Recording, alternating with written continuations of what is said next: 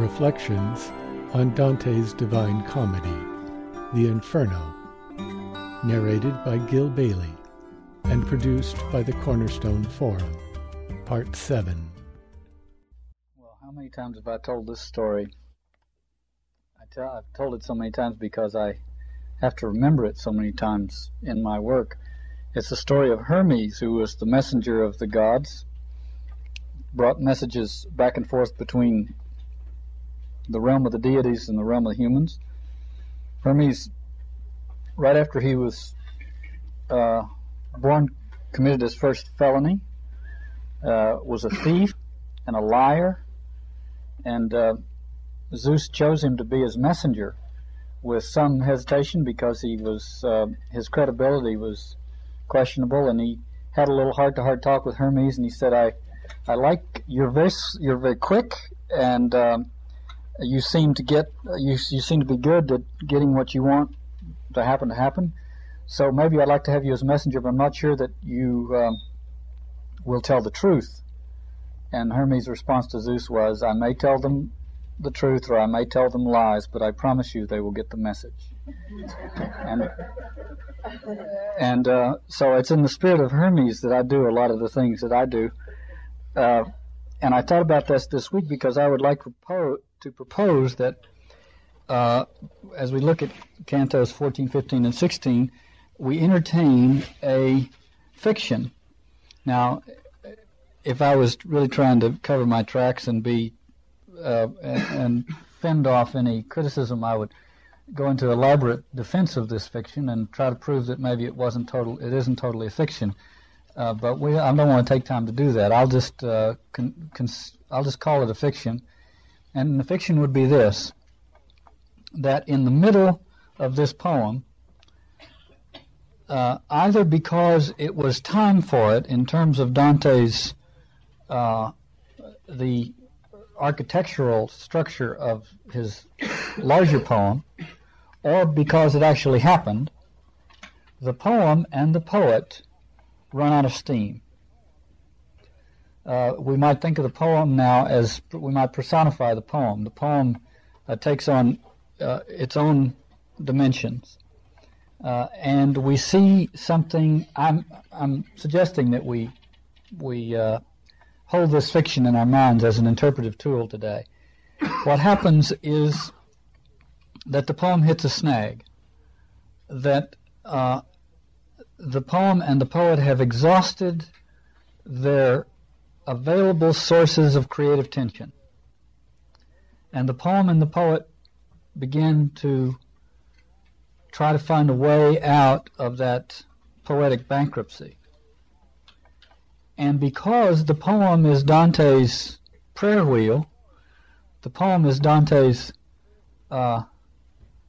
commitment, he tries to look for a way out of this wasteland by writing the poem on, by, as Jung said, dreaming the dream on, as a way of trying to come to some terms with what the problem is. And I would suggest that maybe the problem is that as I said, the available creative tension has been exhausted. And if we think of the energy of a spiritual existence, whether it's the energy of a personal life, the energy of a work of art, the energy of a cultural enterprise, I think it's helpful to see it as the grappling with a creative tension. And the enterprise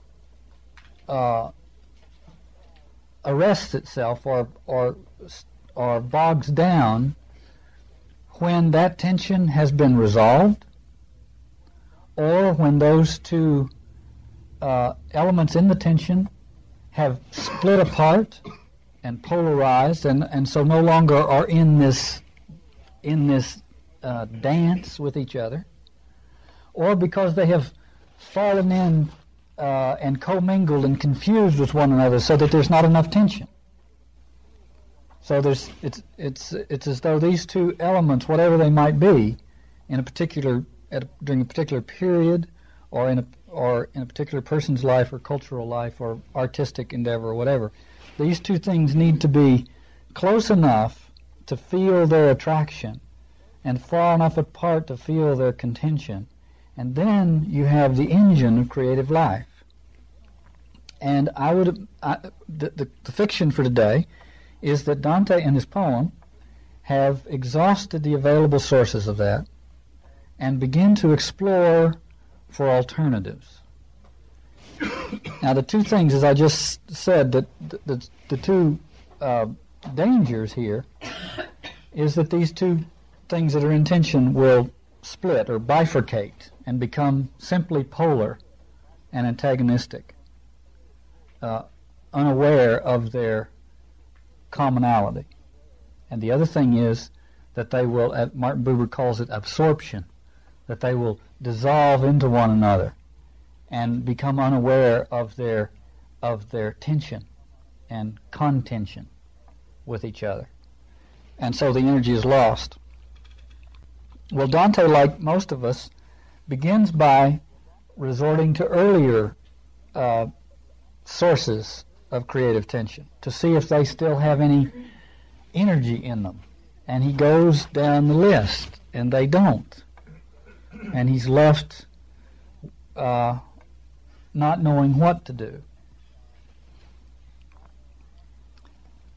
In a similar time in the life of Wallace Stevens, Helen Vendler wrote a little study of Stevens' poetry. She said, Stevens, it is part of his greatness, was quick to see when he was being false, and in spite of the immense stubbornness of his slow nature, was willing to force himself unwillingly on to the next stage of discovery, even if it meant new desolation. He was willing to force himself even unwillingly. You see, the source of creative tension has gone inside him now. It is that part of him which is willing and that part of him which is unwilling, struggling with each other about moving into this next phase. We're almost exactly in the middle of the inferno. For all intents and purposes, we are in the middle of the inferno. Where and it's, if we think of the inferno as standing on its own, as opposed to being the first third of a larger poem, then it's in the middle of these large poems that the great crisis often happens.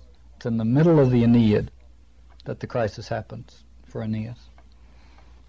So imagine now the poem and the poet searching for new motives. We could think of them as new motives, new motivational forces, new reasons for writing the poem, and new insight about what it ultimately means.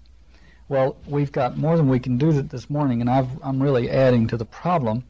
What I'd like to do is compare, as we go along, Cantos 14, 15, and 16 with the fourth of T.S. Eliot's four quartets, Little Gidding. The comparison suggests itself because Eliot refers, I think, pretty unmistakably in Little Gidding to this section of the Inferno. But also, I think we could, taking a few liberties, I think we can imagine Eliot articulating in Little Gidding the same kind of dilemma and trying to wrestle with it. So as we go along, I want to compare the two poems, have them speak to each other. Little Gidding begins, midwinter spring is its own season. It's midway, and it's neither this nor that. Let me come back to that. I'm really compounding things. And there's a passage in a Robert Frost poem, Two Tramps in Mud Time, where he talks about this same time of year. By the way, we're right on the verge of spring, but it has been this last week that kind of you'll get it from this Eliot poem. It's been that kind of weather where we live. Frost says, the sun was warm, but the wind was chill. You know how it is with an April day when the sun is out and the wind is still. You're 1 month on in the middle of May. But if you so much as dare to speak, A cloud comes over the sunlit arch. A wind comes off a frozen peak, and you're 2 months back in the middle of March. That's the way it's been this. But Frost is not talking about climate. And of course neither is Eliot. When Frost says, "But if you so much as dare to speak," you know that he's talking about his art, poetry. And there is something about trying to render it into words that throws you back into a colder time. And then the wind comes off the frozen peak, and you've gone back. And that's the dilemma, you see. And that's the dilemma that Dante and Eliot are grappling with. The problem of language, the problem of poetry, and the problem of finding the source of creative tension with which to pursue those things. And we, of course, we don't all gather here to become poets or whatever, but whatever there is for each of us a psychological analog to this same problem. Midwinter spring is its own season, sempiternal though sodden toward sundown, suspended in time between pole and tropic. Again, you get that halfway point. Between pole, and it must always, particularly with Eliot, take all these words at every the dictionary has 12 meanings, so there's 12 meanings in that word. Between pole and tropic. When the short day is brightest with frost and fire, the brief sun flames the ice. Now there, look at those two. Ice and fire. Ice and fire. But just sitting there, contradicting each other. No, simply there at the beginning of the poem. By the way, as you know, Little Gidding's a long poem, and so is the Inferno. So we could explore these things at great length, but I'm going to try to move on. Eliot at least notes the poles of the creative dilemma in Ice and Fire, which are very prominent in Eliot's poetry. In Dante's poem, back at the ranch, Canto 14, Dante and Virgil come upon a great flat plain. We came upon an open plain that banishes all green things from its bed. It was sandy, parched, barren, sterile desert, relieved only by a little shallow rivulet of blood. Nothing. Barren. I think the scene here is, the important thing to get about this is that the scene is depicting sterility and barrenness that banishes all green things from its bed. Eliot says, no wind but Pentecostal fire. I want to come back to that. No wind, Greek word pneuma means spirit, but Pentecostal fire. The fire is there, but it is not ensouled. It is not inspired, because there's no wind. There's no breath. There's no spirit. In the dark time of the year between the melting and freezing, the soul's sap quivers.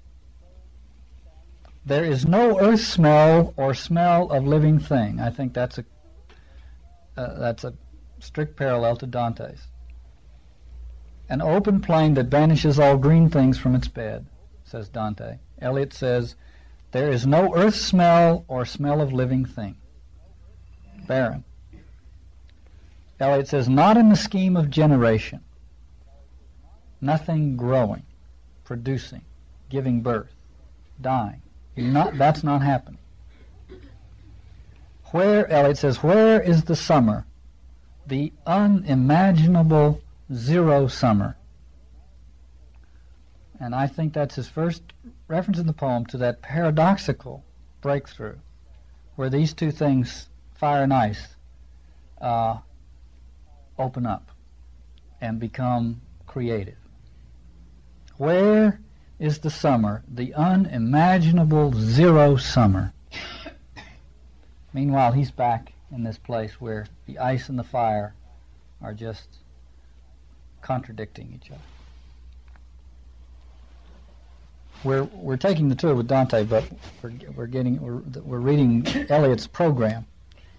If you come this way, taking the route you would be likely to take from the place you would be likely to come from, if you come at night like a broken king, if you come by day not knowing what you came for, it would be the same. When you leave the rough road and turn behind the pigsty to the dull facade and the tombstone. And what you thought you came for is only a shell, a husk of meaning. Imagine Dante coming upon that experience. If you came at night like a broken king, if you came by day not knowing what you came for, it would be the same when you leave the rough road and turn behind the pigsty to the dull facade and the tombstone. And what you thought you came for is only a shell, a husk of meaning. Now, Eliot is talking about Little Gidding, which is a little village in England where there was a little chapel, which in the 17th century was used for, the center of contemplative life for pious Anglicans, a small group of pious Anglicans. And Eliot has gone there to get away from the consensus reality which he has perceived to be a desert. And he is hoping in the little chapel that's now you have to root around to find in this village. He's hoping in that little chapel to find a way off of the barren plain. And Dante says it was of sand. There was nothing to relieve it except a little river of blood. And there on it were these naked souls. And there are three groups of them. There are those blasphemers lying flat on their backs. There are those huddled in a group. They are the usurers. And then there are the largest group, those who moved about incessantly. And they are the sodomites. And Dante is now going to explore this plain, as Eliot does his barren plain, to try to find the door to get to another place, to try to resolve the problem that he has run out of creative energy. And perhaps this is where Eliot gets some of his imagery. Above that plain of sand, distended flakes of fire showered down. Their fall was slow, as snow descends on Alps when no wind blows. Notice, the fire is like snow, and no wind blows. Fire is like snow, and no wind blows. I think the key to understanding this, and that we will be helped by Tom Phillips, who not only translated but illustrated the Inferno. And for those listening on tapes, I'm sorry about this, but it's all we can do. Here is his rendition of that. Just it's not, doesn't have the psychological depth perhaps that those Barry Mosher ink washes do. But the reason I want to show it to you is because I think what's being depicted here, above the plain of sand, distended flakes of fire showered down. Their fall was slow as snow descends on Alps when no wind blows. I think what is happening is that we are observing Pentecostal fire that is not having a Pentecostal effect. I asserted earlier on that heaven and hell are the same place, experienced by two different conscious states of consciousness. Pentecostal fire and hellfire are the same fire. And those who receive it and feel the wind, the pneuma, the spirit of it, get turned around. And those who anneal themselves to it experience it as torture. So I think the Tom Phillips thing is helpful. Okay. So now we begin what in some ways is a little bit like Jesus' temptation in the wilderness, at least poetically. It is Dante trying to find a way to resolve this problem of his, which is the loss of creative tension. Halfway through the Inferno, not quite, but for all intents and purposes, we may be having a parallel to that first canto in which Dante tried to get up the little hill and was chased back down by three beasts. Now he's trying to get off the flat plain. And he is going to be forced back at every turn. He looks at this group of souls, and he notices, line 40, the dance of wretched hands was never done. Now here, now there, they tried to beat aside the fresh flames as they fell. So you get this. See? Now imagine they're doing that in response to the indwelling fire of Pentecost. And that response makes it hell. See? That's the difference between the transformation and hell. Trying to brush it off. Shake it off, as we say. Try to keep it from penetrating. And that's what makes it torture. And Dante says, who is that giant there? And he's lying flat. He's a blasphemer. Who is that giant there who does not seem to heed the singeing? He who lies and scorns and scowls, he whom the rains don't seem to soften. Notice again, the rain, you get the sense of something that can bring to life, something that is generative. And it is not working on this character. The word that is translated here, soften, is maturi, which means to mature or to ripen. And these rains are coming down. Implication is that their purpose is to bring about their cosmic purpose. This is slightly moving away from Dante, but I think it's all the implications are here. The cosmic purpose of the Pentecostal fire is to bring about that spiritual maturation. As you know, in the Christian symbol system, Pentecost was the moment when all of that Christic business began to indwell. It was a very important moment in the maturing of their realization of what was going on. So it is a maturing crisis, a crisis of maturation. And Dante notes that this sprawled giant is the flames of fire falling on him, but to no effect, bringing no ripening or no maturing. Nothing is coming of it. And he hears Dante ask Virgil about him, and he bellows out, "That which I was in life, I am in death." And that is, in this respect, he is the personification of hell. You see, not even death. As I said last week, death was God's best shot at getting us pried loose from the ego. And not even death worked.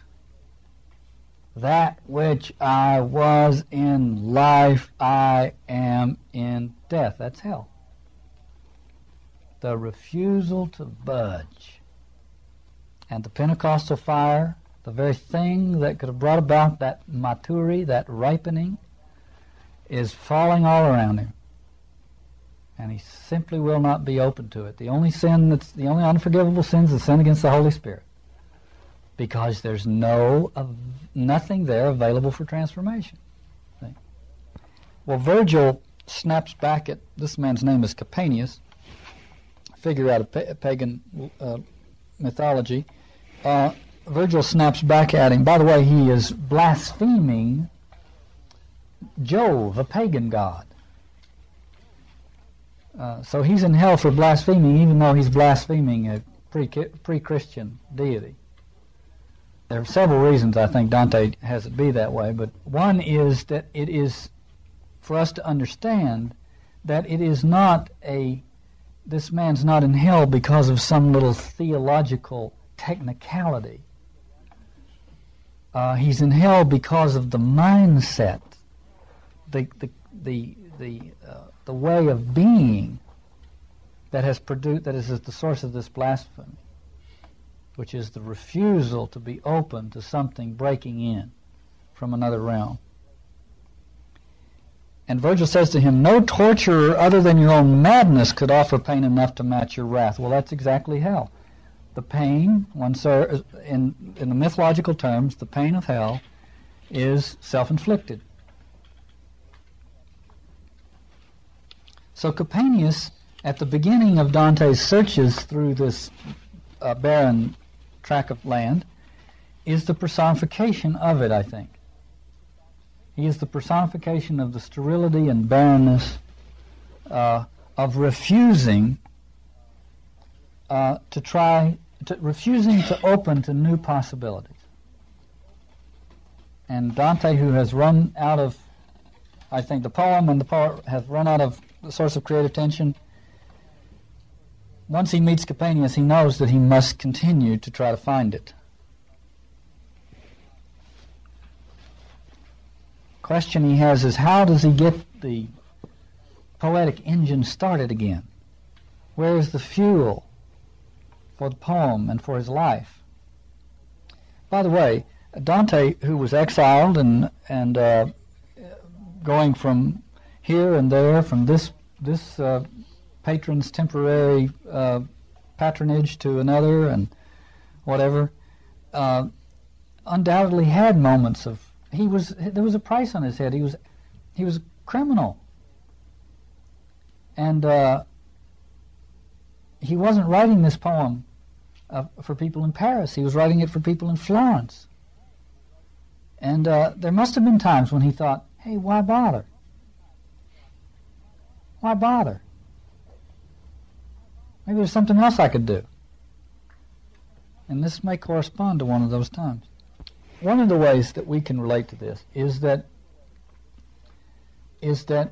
instinctively Dante revisits his old formulas for getting the thing going, getting the poem going, getting himself going. And usually when we hit those places that are like this, we think, well, maybe I should have been a lawyer. If we think of that, if we maintain that fiction about what's happening here, he sees the river of Phlegethon, now it's just a little trickle, river of blood, and he asks Virgil about the rivers of hell, which are not technically rivers, they're sort of circular, they're circular ponds in a way. And Virgil tells him the story. In a devastated land lies in mid-sea, a land that is called Crete. Now, Crete is kind of the pagan Garden of Eden. It's where so much of the pagan deities arose, and some of their first contentions took place. Under its king, the world once lived chastely, but it's withered now like an old thing, and so on. And there, within the mountain, is a huge old man, and his back is to the east, and his face is to Rome or the west. And the old man's head is made of gold and silver form his arms and chest, and he is made of brass down to the cleft. Below that point, he is of choicest iron, except his right foot, made of baked clay, and he rests more on that than on the left. Well, this is taken largely from two sources. One is Ovid. Ovid's Metamorphoses begins by referring to human history as a history of decline, and this is a universal archetype. Things began in the Golden Age, degenerated into silver, bronze, and iron. Iron called the Kali Yuga in the Eastern tradition. This idea, the psychological source of this idea is all of us were blissful when we were still in the womb and at the mother's breast. And so it's very easy to convince us imaginatively of a golden age from which we have all fallen. So it's the source of that mythological archetype is psychologically understandable. And that's Ovid. The other source for Dante is the apocalyptic Old Testament book, the book of Daniel. And in it, I'll just read this passage as relevant. Daniel is relating a vision of King Nebuchadnezzar, and then he's going to interpret it. And he says this, "You have had a vision, O king. This is what you saw. A statue, a great statue of extreme brightness, stood before you, terrible to see. The head of the statue was of fine gold, its chest and arms of silver, its belly and thighs of bronze, its legs of iron, its feet part iron, part earthenware." See, our translation is baked clay.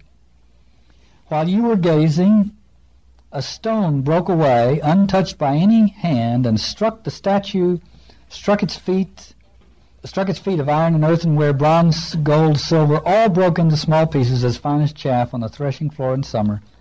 The wind blew them away, leaving not a trace behind." And then he goes on to say, your reign will be a golden one, and then it will degenerate, and finally it will be destroyed. The author of Daniel is writing after the destruction of the kingdom, but he has predated his poem, so it appears to be a prophecy, which is a technique used in some of the apocalyptic writing. But the point is that and then when Christian apocalyptics got a hold of this idea, it was that the whole of the historical thrust is essentially flawed. And whatever it may seem on the surface, it is fundamentally only going to be altered by an apocalyptic, divinely initiated breakthrough. That with its own resources, it simply cannot proceed. It will degenerate until the next divine breakthrough. Well, this is interesting for Dante, because you imagine now Dante is looking for a reason to continue to write his poem. One of the reasons would be history. And he gets this picture of history, which is, it's running downhill. And to make matters even worse, Virgil goes on, still speaking of this statue that goes from gold to earthenware. "Each part of him except the gold is cracked, and down that fissure there are tears that drip. When gathered, they pierce through the cavern's floor, and crossing rocks into this valley form the Acheron and Styx and Phlegethon. And then they make their way down this tight channel, and at the point past which there's no descent, they form Cocytus." Cocytus is the frozen lake at the pit of hell, the last of the four rivers. So the picture is of history, the archetypal image of history, with the descent from gold to iron and earthenware, and then Dante adds this Dantean touch, that except for the gold, it's all cracked. And one gets the sense that the fissure is the source of the tears, running down the golden face and down through the crevice and into hell, forming the rivers of hell. The history, quote-unquote, history, is the history of a fissured reality, of a fractured reality. The history is a fracture. That the dynamics that keep history going are the dynamics of dualism. And that it is, because of that, a conditional reality. It is a provisional reality. There's a striking similarity, I'll just draw your attention quickly to it. In Moby Dick, Ahab is in many ways the personification of a particularly vicious version of the historical dynamic. And here's what Ishmael says about Ahab. as he stands up on the deck. Trending its way out from among his gray hairs and continuing right down one side of his tawny scorched face and neck till it disappeared in his clothing, you saw a slender rod-like mark, lividly whitish. It resembled that perpendicular seam sometimes made in the straight, lofty trunk of a great tree when the upper lightning tearingly darts down it and without wrenching a single twig peels and grooves out the bark from top to bottom, ere running off into the soil, leaving the tree still greenly alive but branded. Ahab is such a fissured man, and he is the personification of history, which is a fissured undertaking, a fractured thing. And this is very sobering for somebody who is looking for a reason to go on writing his poem, if I may continue my fiction. It's very sobering to find out that history is not enough of a reason. And so Dante says, how about the river of Lethe? This has some mildly comic aspects. The river of Lethe is the river of forgetfulness. This is like Dante learning that history is not a good enough reason, and his next question is, do you have anything to drink? How about a couple of good, strong drinks from the river of Lethe? Maybe then I could get my poem underway. What do you have up there in the cabinet? See? And Virgil says, no, it's not time for Lethe. You can't get off of this sterile plain that way. Lethe will come at the top of the Purgatorial Mountain, but you can't get off of it that easily. At Canto 15, they move on to where the Sodomites are. Now the Sodomites are moving about all the time. The Sodomites are always on the strip. They're always, cruising. And they are walking around, and Dante and Virgil come to them. It says, we came on a company of spirits who made their way along the bank, and each stared steadily at us as in the dusk, beneath the new moon, men look at each other. That's weak compared to Mark Musa's translation, which is closer to the original, I think. Mark Musa says, they looked us up and down, as some men look at other men at night when the moon is new. Then you get more the sexual innuendo of the passage. This group of Sodomites came over and began to give Virgil and Dante the eye. Now I don't want to subvert Dante's poem, and I was going to say Dante's morality. Dante doesn't particularly seem to be morally outraged or repulsed by this realm of hell. As a matter of fact, hardly anybody in hell gets as much sympathy from Dante as the Sodomites. He doesn't seem to be repulsed by their sin. At least Dante the pilgrim doesn't seem to be repulsed by their sin. Well, Dante the poet may be another matter.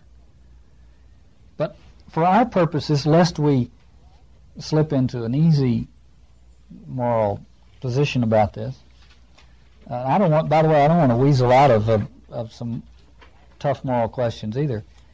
But I think if we took the question a little bit deeper, we might find that the sodomite issue is an issue for us too.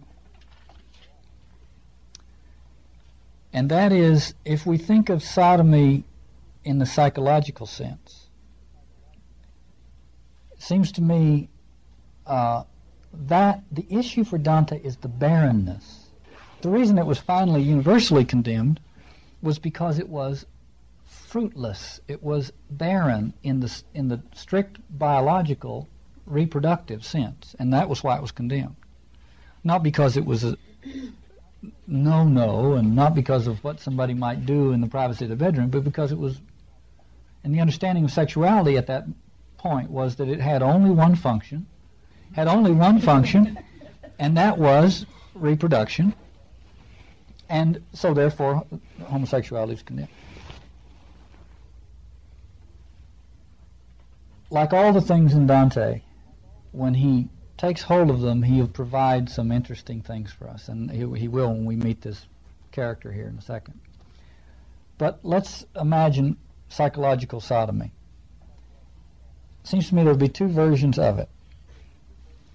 One is the refusal to differentiate the sexual aspects.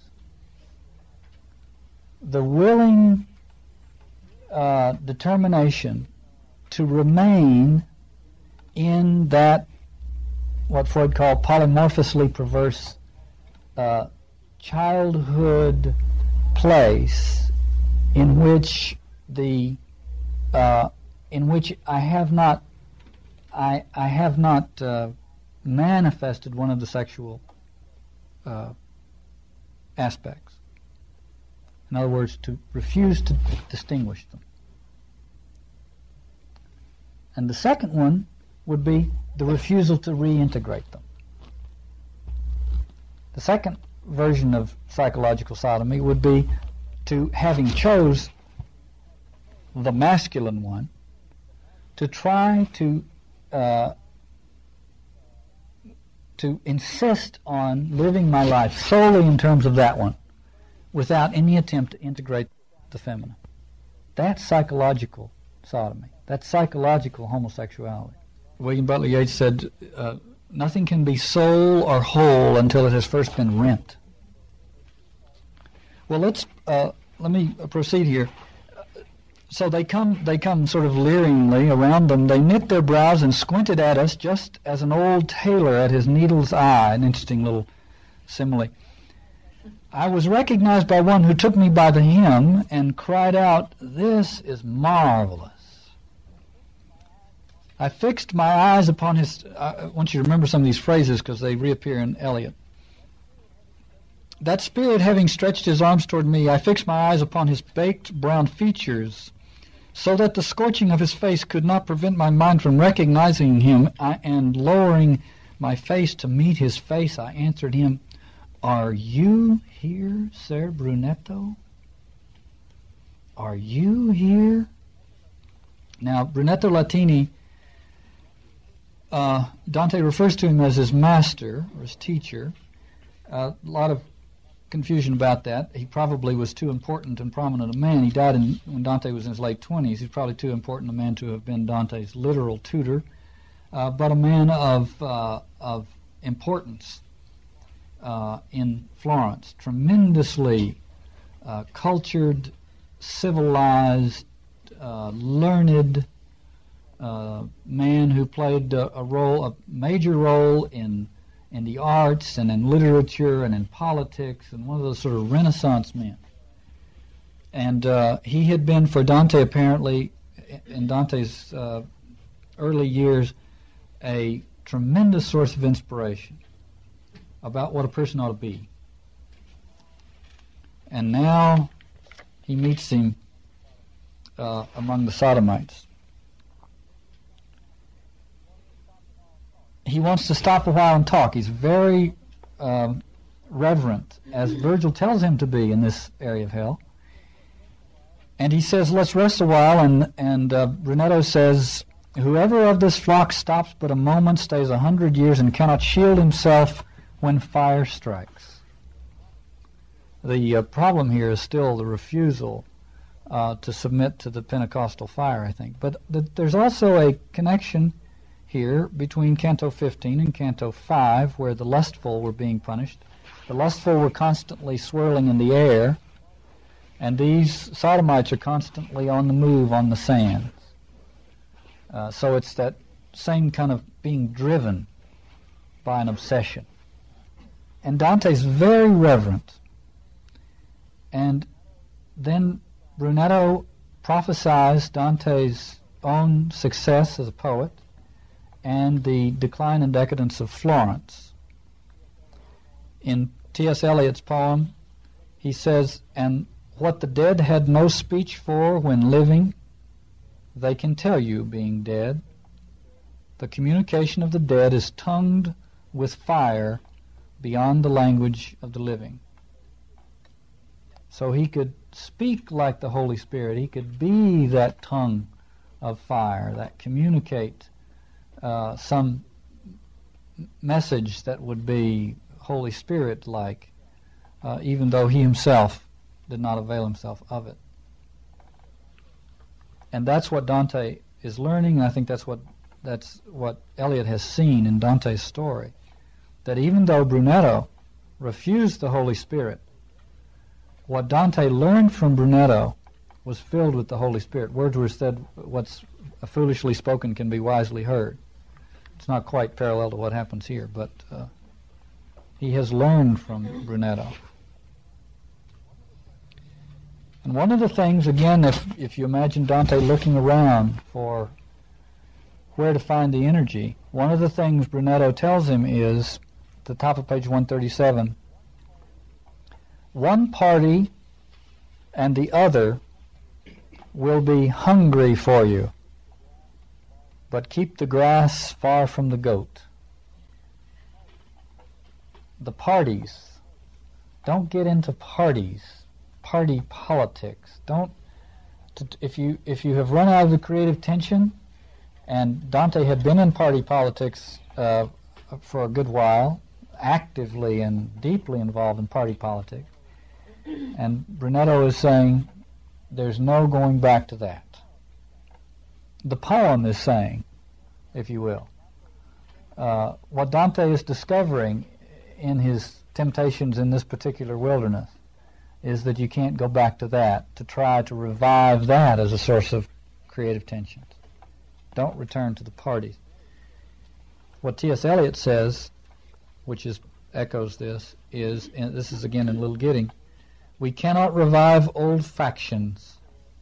We cannot restore old policies or follow an antique drum. These men and those who opposed them and those whom they opposed accept the constitution of silence and are folded in a single party. It's all over. Those two parties are the same party. You can't get it there anymore. You can't return to that anymore. A little later on, Eliot continues, there are three conditions which often look alike yet differ completely, flourish in the same hedgerow: attachment to self and to things and to persons, detachment from self and from things and from persons, and growing between them, indifference, which resembles the others as death resembles life. Eliot is writes with great precision, philosophical insight in his poetry. Detachment and attachment and this other thing, which is indifference. And it's particularly suspect because it often tries to pass itself off as detachment. It's not. And then he says, this is the use of memory for liberation, not less of love. He's talking about detachment. Not less of love, but expanding of love beyond desire. And so liberation from the future as well as the past. And this is just what's happening to Dante. Liberation from the future as well as the past. Dante is trying to conjure the future as a reason for continuing to write his poem. And I think Brunetto Latini stands for culture. He found when he saw The Old Man of Crete that history is not a good enough reason. What might be another reason? For Dante to write a poem? For you and I to do whatever we are doing? Why? And this, of course, was an enormous thing in Eliot's life because he had such a commitment to the cultural enterprise. But I think Eliot, too, realizes that culture is not enough. You must be liberated from the future as well as the past. Herbert Reed wrote a book called To Hell with Culture. Well, that's interesting because right after this, Dante says to Brunetto Latini, "Within my memory is fixed and now moves me your dear, your kind paternal image, when in the world above from time to time you taught me how man makes himself eternal." Now that's dangerously close to an immortality project that we talked about last week. But I think what's happening here is there's two people, the poet Dante and the pilgrim Dante. We will find out later on that it was not Brunetto Latini that made Dante eternal in any fundamental sense. It was Beatrice. And Beatrice is the feminine Christ. What Brunetto Latini taught taught Dante, and now this is the pilgrim Dante, is he taught him poetic allegory. Brunetto's work was allegorical in important ways, and became a model for Dante in that regard. Allegory in this sense, that you might say that what Brunetto taught Dante is every time you write it so that it has meaning to those who know the surface events, and also that it sounds deeper archetypal themes, so that those who come later and who are not familiar with the surface events will hear the deeper implications of it. And that's, I think, the allegory, the allegorical form that Dante here says taught him how to make himself eternal. That is to say, his poem would be relevant not just to the Florentines of his time, but to people from now on, because he's not only exploring the Florentine funny business, but he's exploring the whole human dilemma at the same time by the use of allegory. So when he says here, when Dante the Pilgrim says, "You taught me how a man makes himself eternal," I think what he's saying is, you taught me how to leave a cultural artifact that has a reasonably good chance of surviving. It's that kind of survival that he's referring to in terms of Brunetto. It's Beatrice who taught him how to be eternal in another way. So Dante has learned how to create cultural artifacts from this man. And now he's finding out that he's in hell. This man who spent his life contributing to the cultural enterprise is in hell. If history is personified as the old man of Crete, culture is personified in Brunetto Latini. He spent his life contributing to culture. And look where he is. It's not enough. And that is underscored at the very end, a very fascinating image here. When they part, it's a very touching parting of Dante and Brunetto. They will never see each other again. This is for all eternity, they're parting. And then he turned and seemed like one of those who race across the fields to win the green cloth at Verona.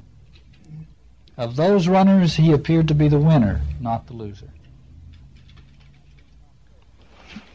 Now again, Tom Phillips has an image here I want to just hold up for you because I think it's same dashing away, and then you can see that little green splotch up there in the corner. That's the green cloth. There was a foot race at Verona where well-oiled and naked men would run once a year, and the winner would win this green banner. What Tom Phillips has written on his image here is document. One little I on paper still lives, my little treasure, all we selves in the wood. And I get a sense of him seeing Brunetto as the one who has created a cultural artifact. Document.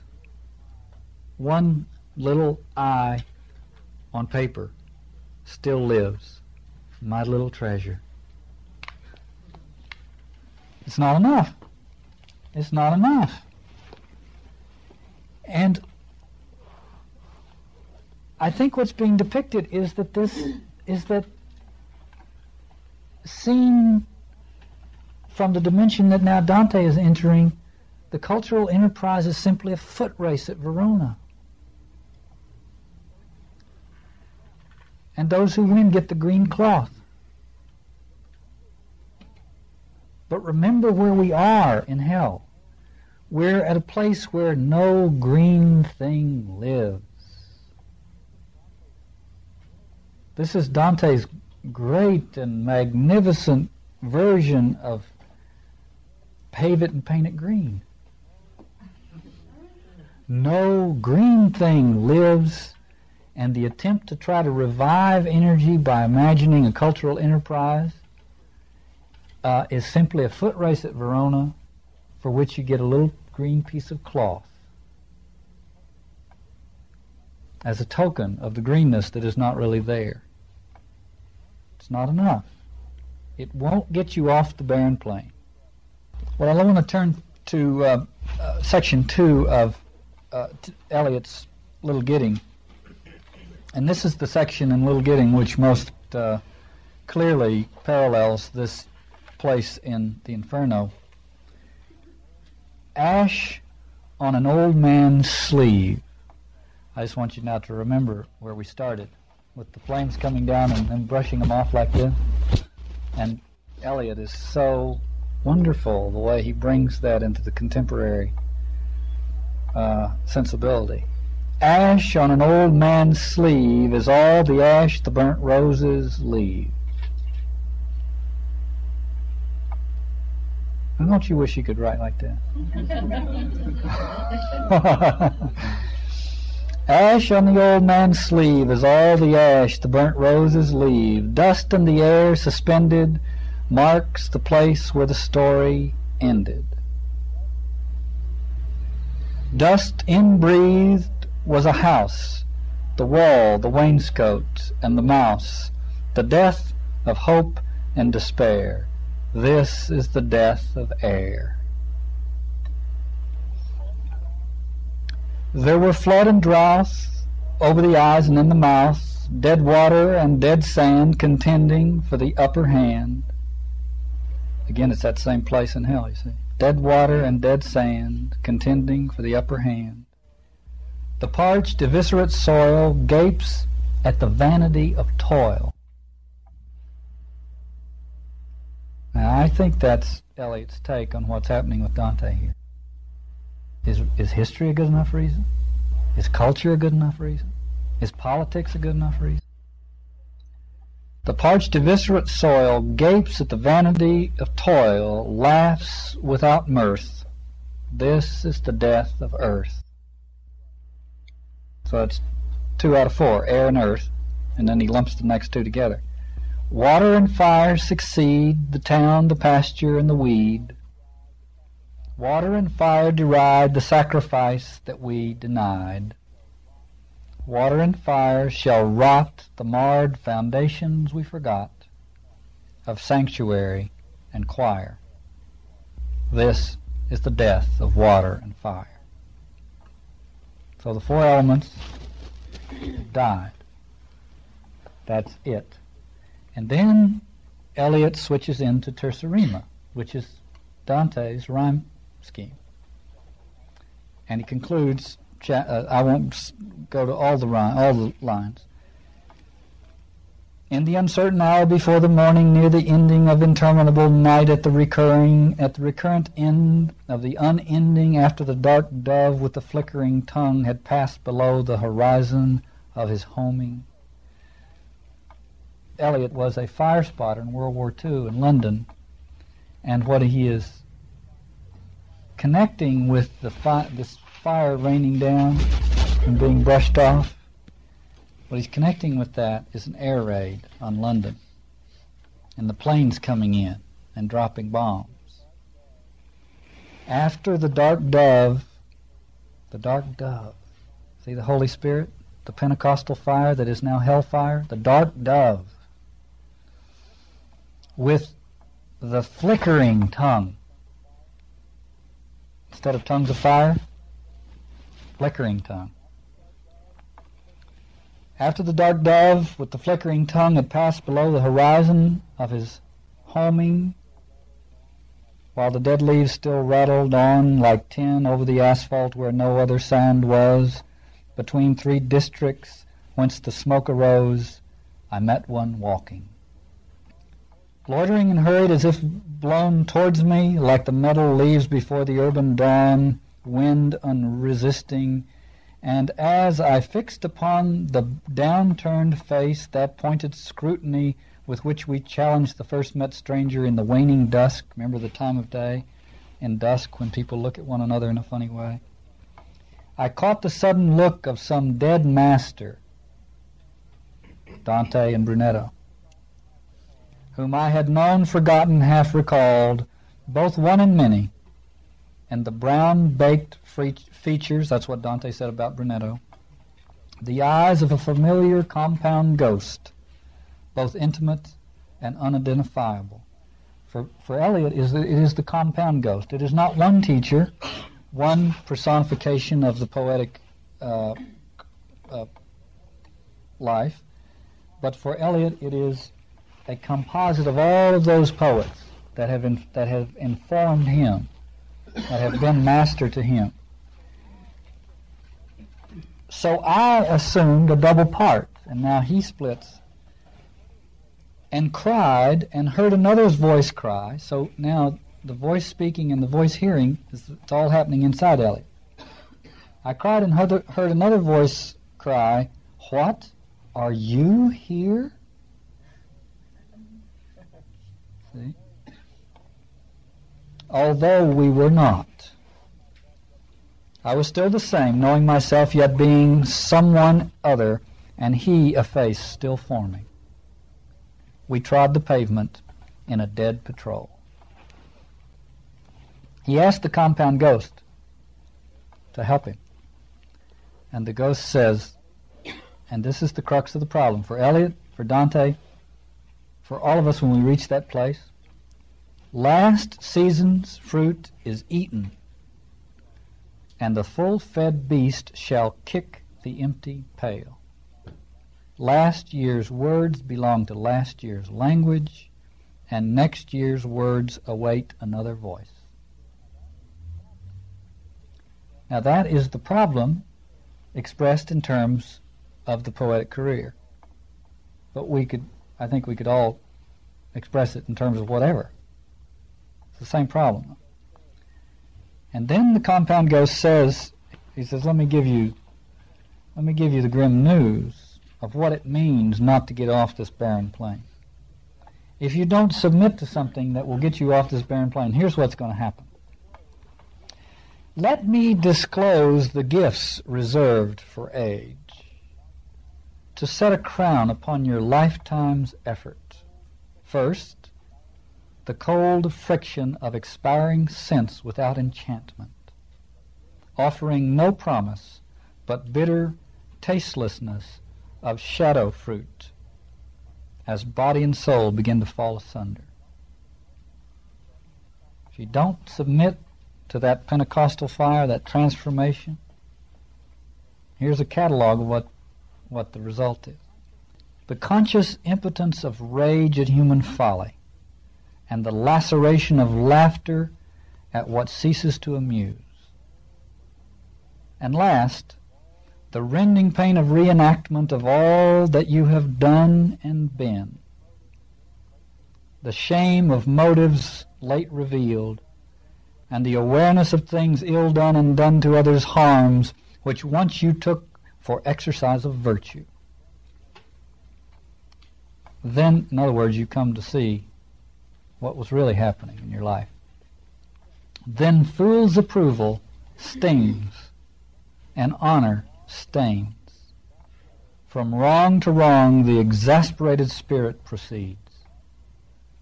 Now that's what he says it's going to be like, unless you can find a way out of this. Unless, restored by that refining fire, where you must move and measure like a dancer, That's the last line from this compound spirit. All of this, bad news, bad news, bad news, bad news, unless restored by that refining fire where you must move and measure like a dancer. Not the dance of the hands brushing off the spirit, but moving in a dance. And then Eliot concludes by saying, the day was breaking. In the disfigured street he left me with a kind of valediction, and faded on the blowing of the horn. Now, this is very odd.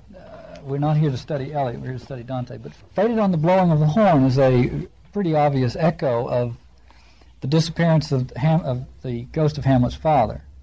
He faded on the crowing of a cock. And Eliot says the day was breaking. Why does he use horn? Two reasons, I think. The siren of the air raid. The air raid's over. The night is over. The lights are no longer a liability. And the blast says we can relax. I think a deeper meaning, though, that he chose horn over the crowing of a cock. And that is, this may seem far-fetched, but halfway through the Aeneid, Aeneas loses his nerve. He can't figure out why he should bother proceeding on, sacrificing happiness in his life for some destiny. Dutiful Aeneas, pious Aeneas, self-sacrificing Aeneas. He can't figure out why he should bother. And perhaps Virgil's having some problems with the poem. One doesn't know. Aeneas goes into the underworld to consult the spirit of his dead father. The one who is already dead. That's what Dante is consulting here, is the spirit of Brunetto Latini. And his father says, "Let me show you, my boy, the greatness that will be Rome." And he gives him a little tour of the historical gallery of Roman greatness. Unfortunately, he picks out some of the people that he gives a tour of are questionable. But anyway, he's trying to say, hey, it's okay. You must continue because look at all this greatness. Now, of course, Virgil's writing this poem for Augustus, so he has to be very careful about how he does it. But here's what he does at the end of the 6th book of the Aeneid, right dead center in the middle of the Aeneid. After Anchises, who's the father of Aeneas, tells him that marvelous story. This is the opposite of what Dante gets, you see. Dante gets a good look at the old man of Crete. That's history. Gets a good look at Brunetto Latini. That's culture. Not going to try to pump you up by giving you some rendition of the future that's going to keep you going. But not so the Aeneid. The Aeneid's before Christ. It was harder to figure out a way. It was before people discovered the dying and rising universe, in a way. Although I think Virgil discovered it. Anyway. Anchises tells him how great it's going to be, and then the poem says, "And when Father Anchises has shown his son each scene and fired his soul with love of coming glory, then he tells Aeneas of the wars he must still wage, and so on and so forth. There are 2 gates of sleep. The one is said to be of horn. Through it an easy exit is given to true shades. The other is made of polished ivory, perfect, glittering, but through that way the spirits send false dreams into the world above. And here Anchises, when he is done with words, accompanies the Sibyl and his son together and sends them through the gate of ivory, the gate of false dreams. The gate of false dreams is the story that says, it's going to be a glorious future, my boy, so keep going. And it's that very thing that robs the person of the dark night of the soul.